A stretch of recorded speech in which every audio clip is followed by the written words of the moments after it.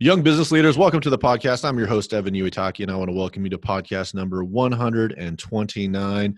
It's a new year. We're back recording podcasts again. We're starting to get a little bit of a flow, so I appreciate you guys kind of ebbing and flow with us in terms of with all the different gaps between podcasts. But I'm excited to be back here recording. I have exciting guests already scheduled for this year, and today is no exception. Today I have maybe a little bit different kind of guest, something that, when he first reached out to me, I was like, man, I got to figure out how we can kind of approach this and see how this kind of fits the audience. But kind of as I've gotten a little bit of time to look at his story and talk to him a little bit, I'm really excited to share him with you and kind of the message that he's going out with. His name is Leon the Jokester, Leon Perley. Leon the Jokester was born in San Diego, California, and was diagnosed with an eye disease in 2016 called retinitis pigmentosa. The older he gets, the more vision he loses. He worked as a case manager for 8 years helping people with disabilities. Once he stepped down from his position, he transitioned into becoming a comedian. His ultimate goal now is to impact people's lives through humor and motivating young people to get into comedy by teaching them the basic principles of the art form and giving them the tools to succeed through his business called Kingdom Laughter Management, which launches January 1st, which has already launched in 2020. Leon currently lives in Tulsa with his wife of 15 years and their 9-year-old son, Jared. Leon, welcome to the podcast. If you don't mind, say hello to the audience and tell them a little bit. Hey, what's up, everybody? And thank you, Evan, so much for having me on as a guest. I'm excited to be here today, man. Yeah. So I want to kind of talk a little bit about, obviously, the comedy part of that, because I love comedy, and then obviously the transition that you've had in your career, because I think that's something that we all kind of go through. Yours, I believe, is a little bit more of a drastic change in career paths, because at first you were helping people with disabilities as a case manager, and now you're kind of transitioning and becoming one of those people, and then you've kind of gone a completely different path. So talk a little bit about like what you were doing before, and then let's get a little bit into the journey of where we are today. Absolutely. Like you said earlier, born and raised in San Diego, California. Dad, he was stationed on Camp Pendleton.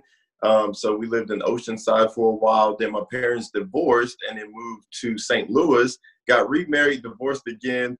And then by that time they were done with me because I was done with school. And so I shipped out.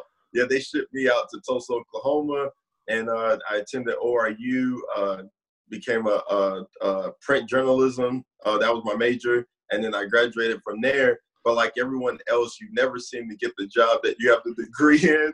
And so it happened. So I became a case manager, helping people with developmental disabilities. And then as time progressed, after 8 years, I had to step down, unfortunately, and I pursued comedy. Yeah.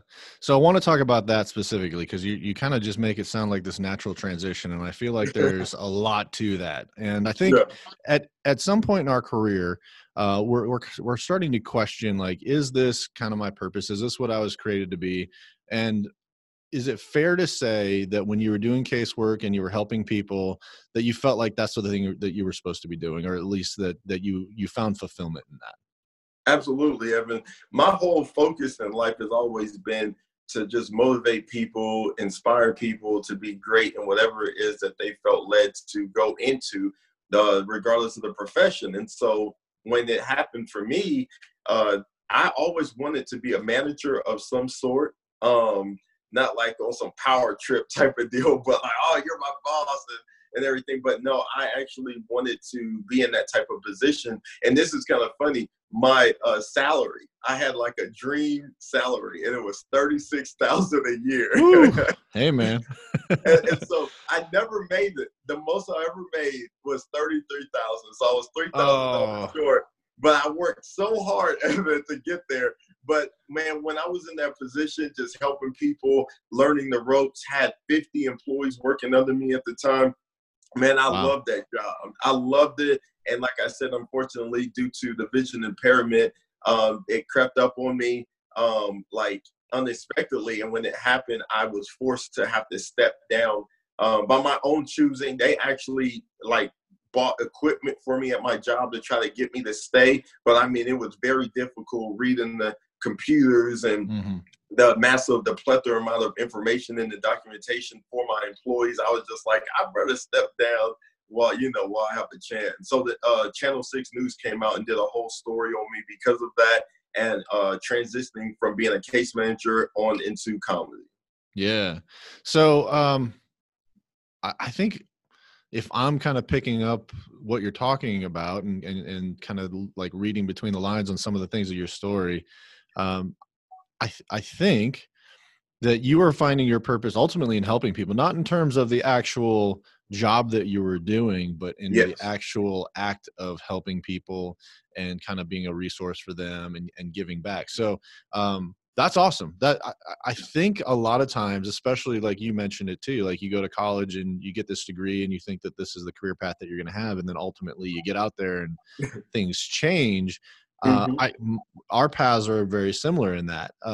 But I think what ultimately happens is that's when you're kind of forced with that question, okay, now what do I do?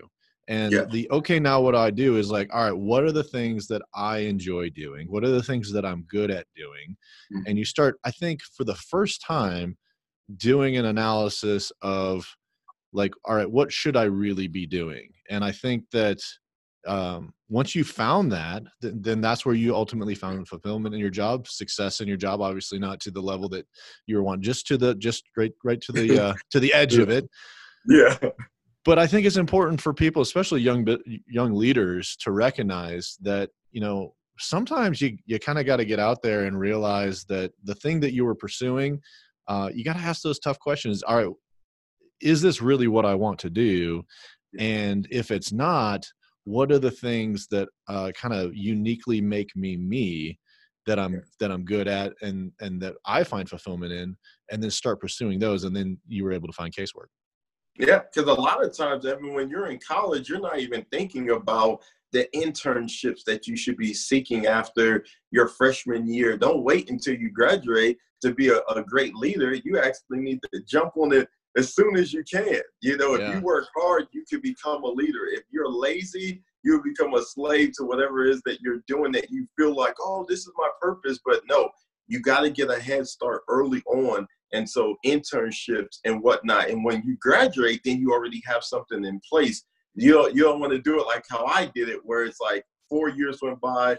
All I was focused on was I knew that somebody was going to hire me and pay me six figures to write, because journalism was my degree. I'm gonna move to Chicago, and I'm just a major at North. I'm gonna be a college student at Northwestern University in Chicago, and I'm gonna make tons of money. I'm gonna write. I'm gonna do blogs and whatnot, and that never happened. So then I had to recalculate, like, what in the world am I doing? And of all places in Tulsa, Oklahoma, it's a lot different than a Chicago or Yeah. California or whatever, wherever I came from. So I had to really, really sit back and say, okay, what am I doing? I work temp jobs. Those are always the best.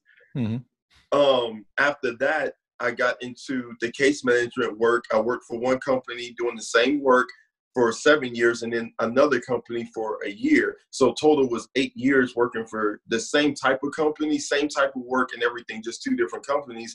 And so I found a lot of fulfillment in that, because my whole goal was to see people that were trying to be successful, but society had like counted them out.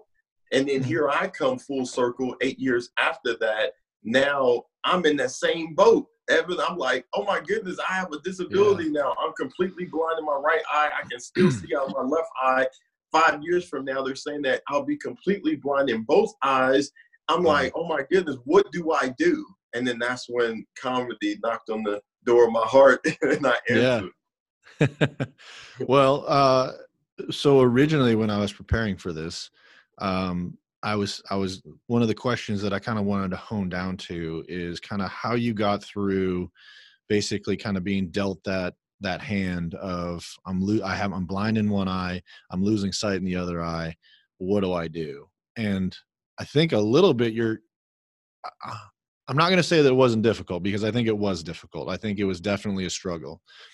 But I think maybe the hope that was at the light at the end of the tunnel for you was that you knew who you were, you knew your purpose, Mhm. and you were able to start looking at, okay, what are some of those options that I can plug in where I'm helping people, where I'm motivating people, and still find that fulfillment there. So Yeah. is that kind of how it was, or Yeah, was yeah, it a little yeah. bit different than that? No, no, you hit the nail on the head. And I'll say this, the toughest part in the transition was after I stepped down, the question that you asked was like, what's next?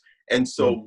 what for me, it was, I had to get on websites, find out what jobs are going to hire me, like who's going to hire the disabled guy. I do understand in society, Evans, there's this new stipulation of like giving people opportunity if they're blind. Like that's actually on the application. Like, are you Yeah. vision impaired? Check out. Come on now. If you check that you can't see, and then you think a CEO is going to jump at that, oh, yeah, we got to get the blind guy so he can't see any of the paperwork and he won't make the deadlines. Yeah. It's like, come on. So what happened was I went through the temp service. At this point in time, I'm like, oh, my goodness, how do I interview and then not really tell them what's going on with me? So I'll never forget it. I started working for an engineering company, and it only lasted for 2 weeks.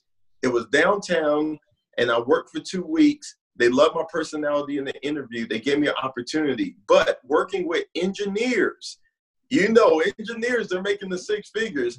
Yeah. The guy pulled me into the office after 2 or 3 days, and he said, Leon, I'm an architect. I'm an engineer. I don't mess around. Do you like this job? I said, absolutely. What happened? He said, these blueprints, you've been stamping them outside of the lines. Oh. And now it's going to cost me thousands of dollars. What is your deal? Are you doing this on purpose? I said, no, sir, I'm not. So I went back to my cubicle after he chewed me out, and I put a picture of my wife and son on the wall. And I remember sitting there trying to type. The guy that was the maintenance guy, he came and put a lamp by my computer as if it was too dark, but it was fine. It was just the fact I couldn't see it. So he put the lamp there thinking that, you need more lighting. And that wasn't the case. So what happened was, long story short, I remember feeling so much pain in my eyes at that time. And they called me into the office the following week, and they said, do not return tomorrow because we have to let you go. And at that point, I felt like Will Smith in the movie Pursuit of Happiness when he lost his job. And I'm telling my wife, I'm saying, babe, like they just fired me. What are we going to do? So I applied for Social Security. I got denied the first year. The second year I got approved. And so during that year, I was able to do in like little side jobs or whatever at my church and whatnot to help out. But during that time, Evan, I was like, man, what do I need to do? And that's when it dropped in my spirit, man. Like, you need to make people laugh and walk this journey with you. And that's how it transpired. That's awesome. That's kind of what I was hoping it was as you were talking, because I was going to kind of go a completely different direction and dig into it, because I felt like, man, if I was to put myself in your shoes and to be working and to be kind of in this thing where like I feel like I kind of got to figure it out a little bit. I've been doing this for 8 years, so like this is a career at this point, and all of a sudden that door just starts closing. And I think a lot, and the early version of myself, the younger leader that I was, my identity was tied up in my having a job, being successful, and doing those things. And so my concern would have been all of that stripped away, and then what's left? Who am I at that point? Like, the first question that you ask somebody when you meet them is, what do you do? And so that's a cultural thing, but that's also like how I kind of how I see you, and it tells me a lot about you. And so if I was faced with losing that I would really struggle with that. So having the opportunity to talk to you and somebody who's gone through that, and not just gone through that, but now has kind of come out on the other side and has learned to laugh through it. I think that's really, really inspiring. And so, obviously I think everybody like watches comedy films and like goes to the comedy club every once in a while. And I think there's some people, I think of like Frank Sinatra, which is not comedy, but I think of Frank Sinatra. Frank Sinatra is one of those persons that when I heard him sing, I was like, man, this guy's a really good singer. And then I listened to him a little bit more and I was like, the dude's just talking to a tune. He's not really singing, And then I was like, I could do that. So I'm singing along. And one time I was singing along and the music cut out for a second and I heard myself singing and I didn't sound like Frank. I sounded like me. And then I was like, that's the difference. I think there's just certain people that are really gifted in comedy, in singing and whatever else. And when they make it look so natural and so easy, I think sometimes you forget like how difficult it actually is. And so I'm coming around to this. How did you know for you that comedy was a natural thing and where you were able to find your voice in comedy? Well, that's a good question, Evan. My thing was, how people say, "Oh, I've been funny all my life, and I'm funny around my friends and whatnot." And so I grew up around comedy just like the next person, and I feel like being a class clown, being kicked out of class because of cracking jokes.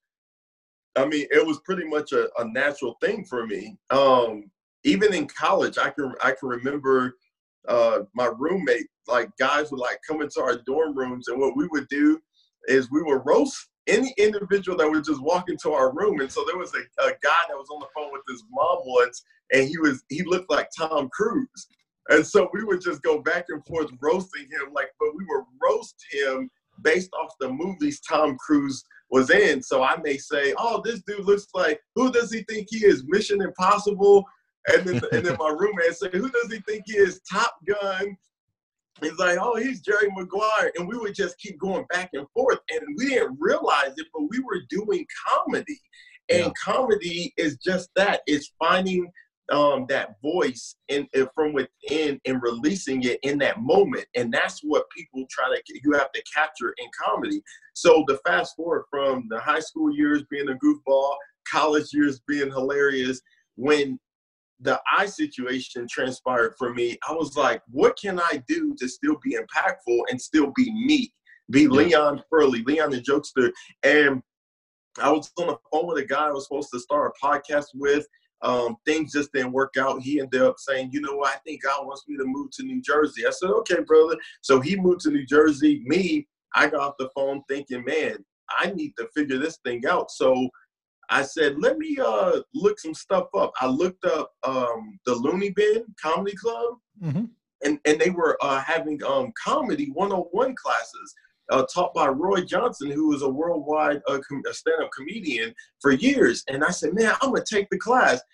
He told me, he said, I know you're a Christian, and so are you going to be okay in the comedy club?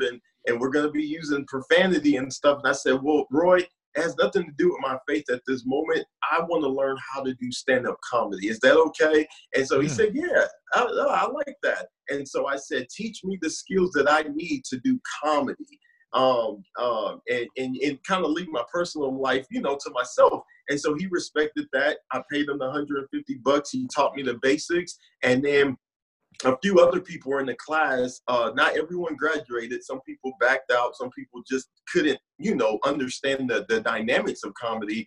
But man, I gave it my everything. I passed the class. I went up, did my graduation performance, which is still on my website, leonthejokester.com, at the Looney Bin. And bam, man, from that very moment, I said, I got something here. I'm going to pursue it. Yeah, no, that's awesome.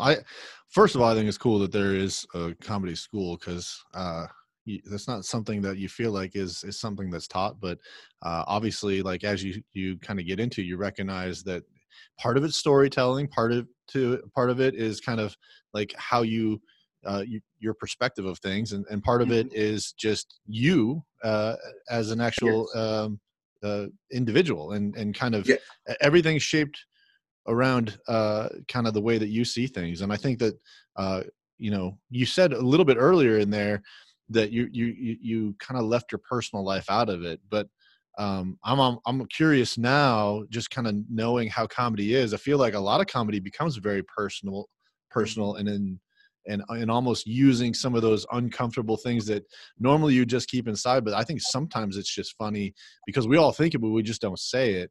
Yeah. Have you, and obviously I'm assuming that through your comedy, you're talking about your site and all those other things.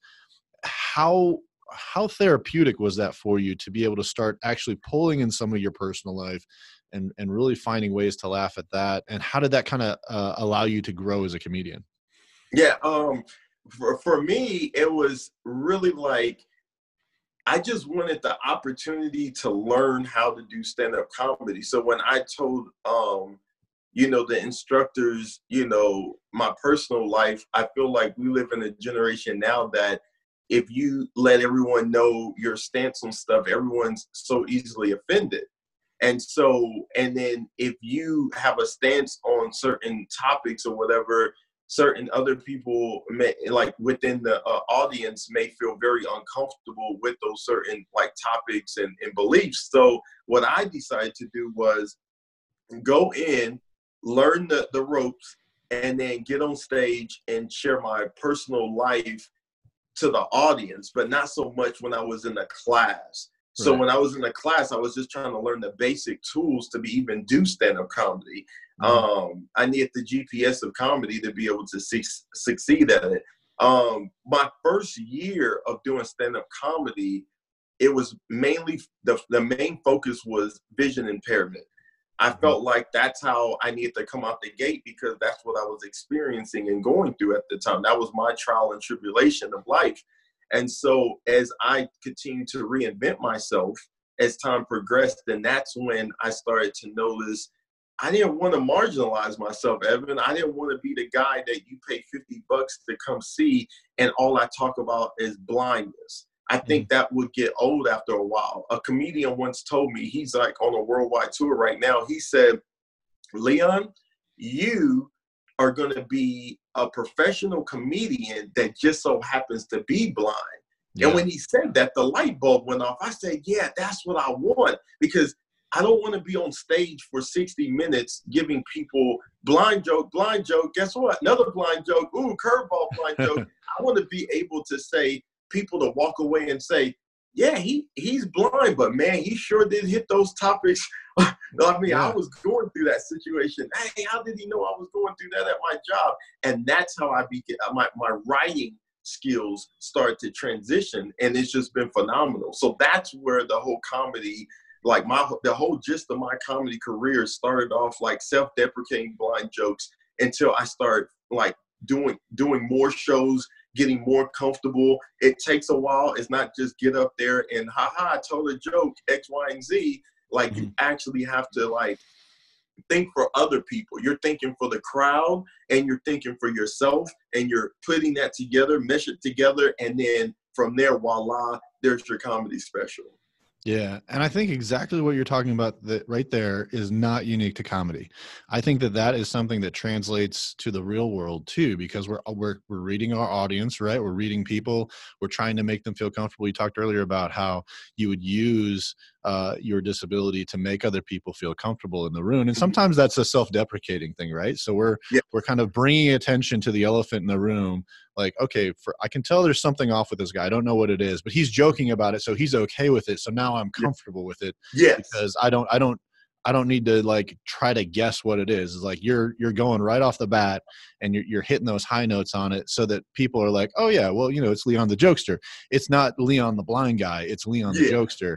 And once you can kind of do that, I think people listening to this, and especially people in leadership, can kind of glean some of those things from there. Is like, hey, if there's an uncomfortable situation, let's talk about it. Let's address it head on. Let's not allow it to fester. We want to be able to address it, whether it be an uncomfortable situation or in some cases I found in leadership, it's okay to laugh. It's okay to, make jokes at your own expense because that makes you human. That makes you relatable. If you don't do those things, I think people will you'll have these people that are around you, but they're afraid of you. And it's because they don't want to screw up around you. So I think that that's really important to kind of look at that. How have you been able to translate some of the things you just talked about into the real world? Like if they don't know that you're Leon the Jokester and you're just meeting people and interacting with people or whatever else, are you able to kind of pull some of those things in? Do you feel like you're always on stage, or do you feel like you have some of these opportunities to just, like, there's a situation going on in the room and you can just do a couple of things and you can completely calm the room and maybe pull the attention your way and pull it away from something else? Well, I think, being a case manager and having 50 employees working under me at that time, you become very versatile in your thinking. You have to think on the edge. I mean, I was on call on weekends, and so you have to problem solve. And with comedy, if no one's laughing, you have like a split second to problem solve. That's a like, problem. Oh my goodness, I have to transition. Nobody's feeling what I'm saying, so now I need to go down a different path. And comedy, you have to make these like secret pathways in your brain where you can go down any direction and take the crowd. Like if the whole crowd is following me down this way and they say, Leon, it's a dead end and we're unhappy, I say, okay, turn around, we're going this way, guys. And so that's how comedy is. It's not just this like, oh my goodness, I'm on stage telling a joke. That's why most people are afraid to try it, because they realize there's a joke. When you look at stand-up comedy, it looks easy. It just looks like they're telling a story. Right. But when you're up there, there's so many thoughts flowing through your head because you don't know if someone may heckle you. You don't know if someone may throw something at you. You don't know if somebody's going to stand up and walk out offended. You don't know if you're going to get, for me, a standing ovation. Like, are you guys standing? Yeah. And so it's like, I mean, there's so many different elements that tie into it. But I mean, for me, I can go into a room and everyone, they recognize what I'm doing and they respect what I'm doing. And I can diffuse situations just because of my work ethic from the past as a case manager. Yeah, absolutely. Well, I've been kind of going this direction a little bit here, and I think you've been kind of really giving your unique story to all of this. And when we're looking at this year, this year's 2020, and so I feel like everybody's always talking about like, what's your vision for coming back, and there are all these analogies to vision. And I'm like, man, that just seems too easy for me. How do we kind of take a situation like what we're talking about with you? And obviously we're talking about the fact that you've lost your vision, but I don't think you've lost your true vision. You've lost your sight, but you still have the vision. What I would say is that you don't have to have sight to have perspective. And I think when you're looking at what perspective means, it's how you perceive things or the thing that you look through. Sometimes I'm talking to people and I can say something and they automatically respond. And that's because of the lens of their perspective, their history and their past and where they're looking from is what's determining that response. And I think your situation is a situation where you had a choice in your perspective.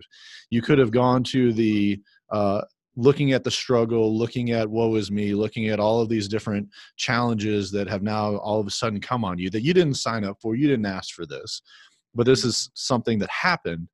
But instead, you chose the perspective of this is an opportunity. And let me dig a little bit deeper into who I am, what I was made to be, what is my purpose, and let me use this perspective to find something that I'm that much more passionate about. So when you think of comedy and the thing that you're doing, do you believe that your perspective is actually what makes those stories funny, or is it just in some cases the story itself?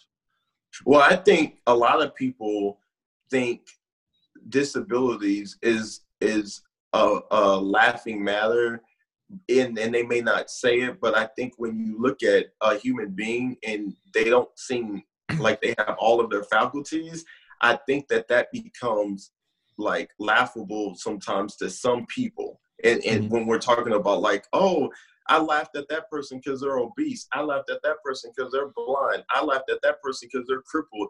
That's because their perspective, like you said, may have been like it has evolved around their upbringing. If they were the bully in school, they will find those things funny. But again, when I'm on stage, my perspective is to bring awareness to like blindness, but also awareness to how I'm going through life myself, and how can we get through this life together.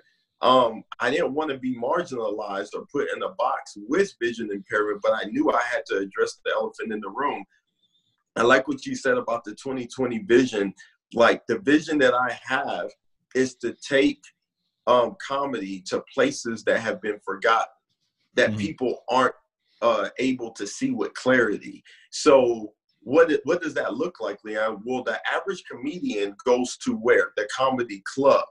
But what if Leon, the jokester, decided to look to the right, and not with my natural eyes, but with the vision that I have in my heart, and I see a whole bunch of people at a retirement home that have been forgotten. Nobody comes to visit them anymore. So Leon, take the talent of comedy to them and brighten up their day. And that's what we did. We did 30 retirement homes in 2019 and counting.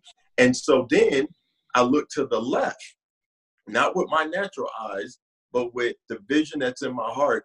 And I said, let's go to nonprofit organizations that do fundraisers for people that have cancer, for people that are struggling with depression, and et cetera. So basically with my comedy is to be so versatile that I'm not just put in a box with, oh, he's the woe is me comedian. He is the guy that has the perspective for the people. A true leader has to be able to reach millions of people.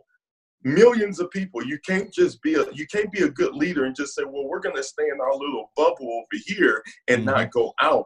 And I know for me, being a Christian and going to church and everything, a lot of times people will say, well, the people just stay in the church. They don't do anything for the community. But how about I change that in 2020 and I go to the people. So that's what I'm doing, Evan. I'm going to the retirement homes, the nonprofit organizations, the comedy clubs, the churches, the YMCAs, the at-risk youth. I want to go everywhere with this comedy thing. And that opens up more doors for you to be a bigger and better leader for the community.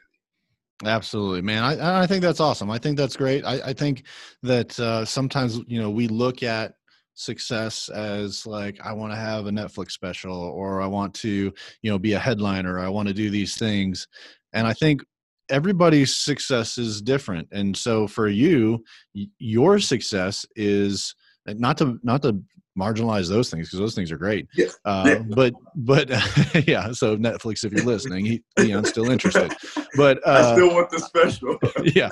But at the same time, I think that when we start looking at true success, personal success, fulfillment success, that, reaching those people that are forgotten. I mean, that we were talking earlier about Justin Wren and his fight for the forgotten. Yeah. I mean, his success and really operating in his true purpose came from when he stopped fighting for himself and he started fighting for others. And I think that's such a powerful message. And I feel like you in your own way are doing that through your comedy, your situation, and everything else. And I think if I was to encourage the person listening today, we're talking about a lot of things, and we're talking obviously about comedy, and we're talking about perspective, but I want to kind of hit a little bit of a highlight on that. You have the ability to choose your perspective. You have the ability to choose whether you want to actually make a difference or stay in that bubble like you were talking about, Leon. I think that a lot of times a no decision is a decision. Well, not a lot of times, it is. No decision is still a decision. And I think a lot of people get stuck in the no decision, and they are more concerned about maybe weighing all the options and trying to figure out what they actually should do instead of just taking action. And sometimes we just need to take that action, go out there, get a little bit uncomfortable. It should not take you losing your sight to go out and do these things. This is for you. I'm sure you would have enjoyed keeping your sight if you could have, but I think at the same time, this has helped get you that much closer to your purpose. And, yes. Sometimes people, I think, will look at that and say, Well, I think I probably would have gotten to comedy in some capacity, but uh, I'm almost curious to ask you, do you think you would have gone to comedy if you hadn't have lost your sight? Or would you maybe be 16 years as a caseworker? Do you think that the Yes. circumstances changed, or do you think that you were actually kind of being led into your purpose with this? Yeah. I was definitely led into my purpose, man, because there's no way I would have been a stand-up comedian if I still had my sight. I would still Yeah. be a case manager. Probably it would be 12 years, actually. Wow, that's crazy. Time Yeah. flies.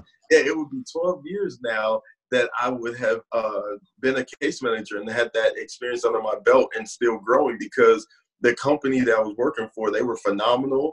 All the coworkers were great. I mean, I really enjoyed going in. Actually, I was the only male.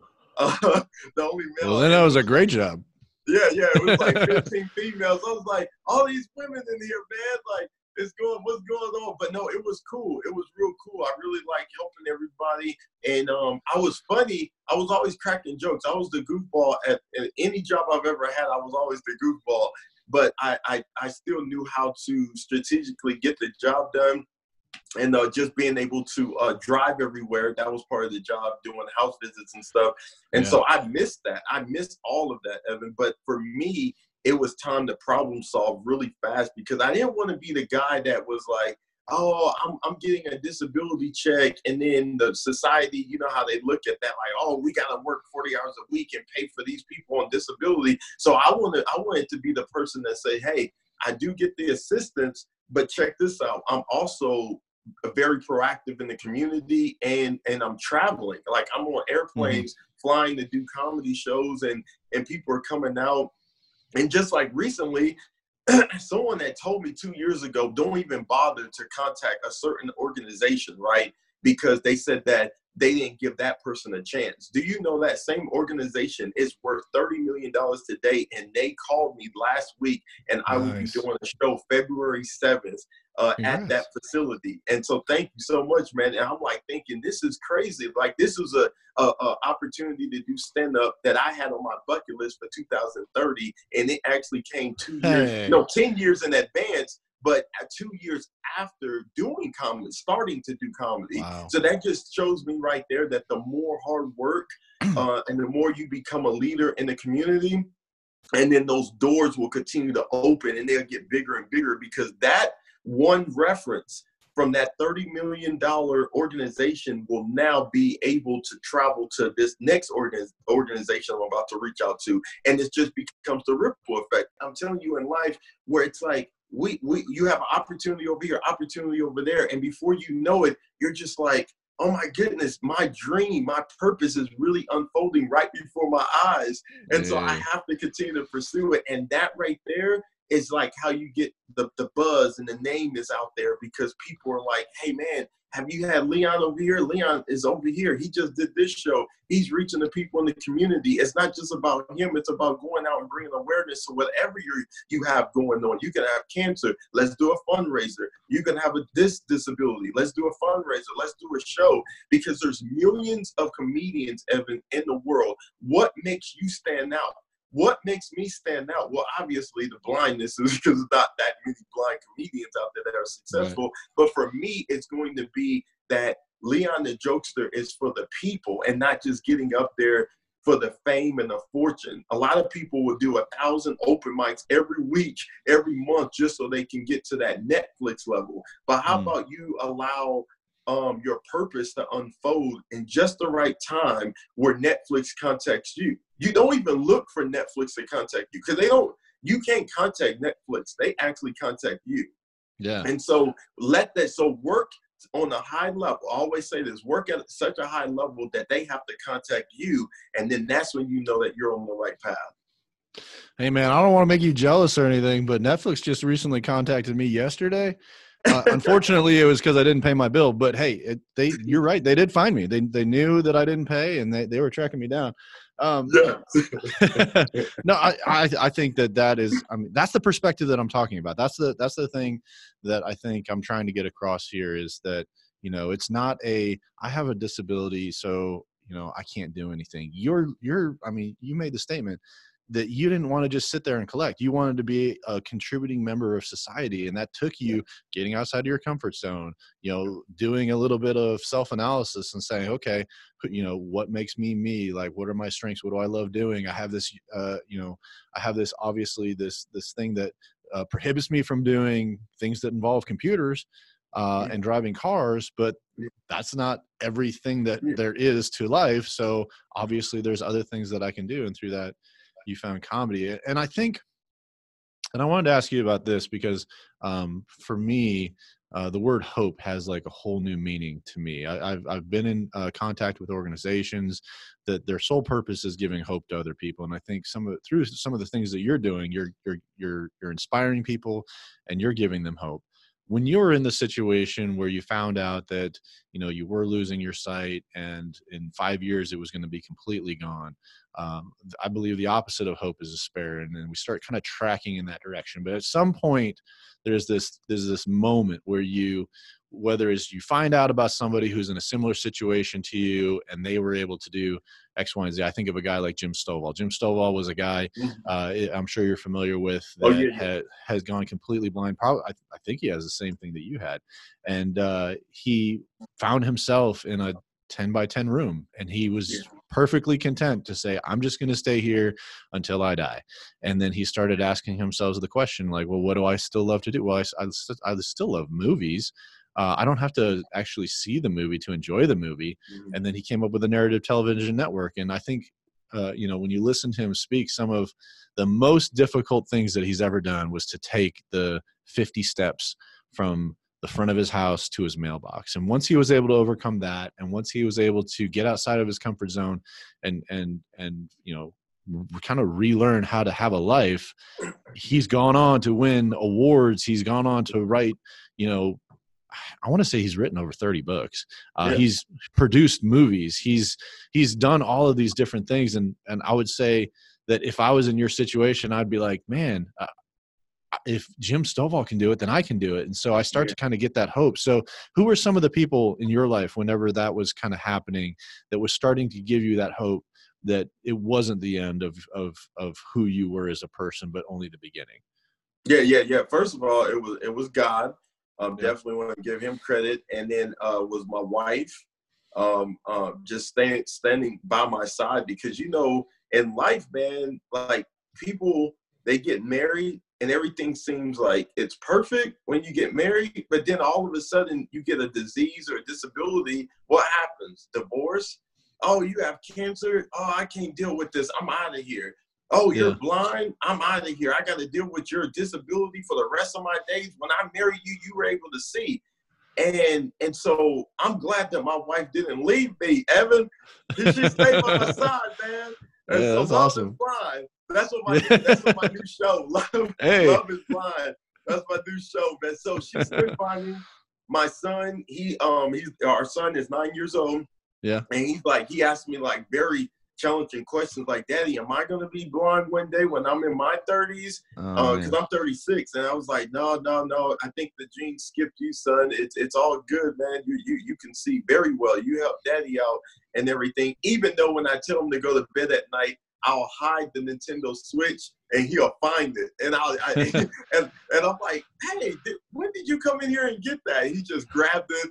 And now you can see him. And so he's.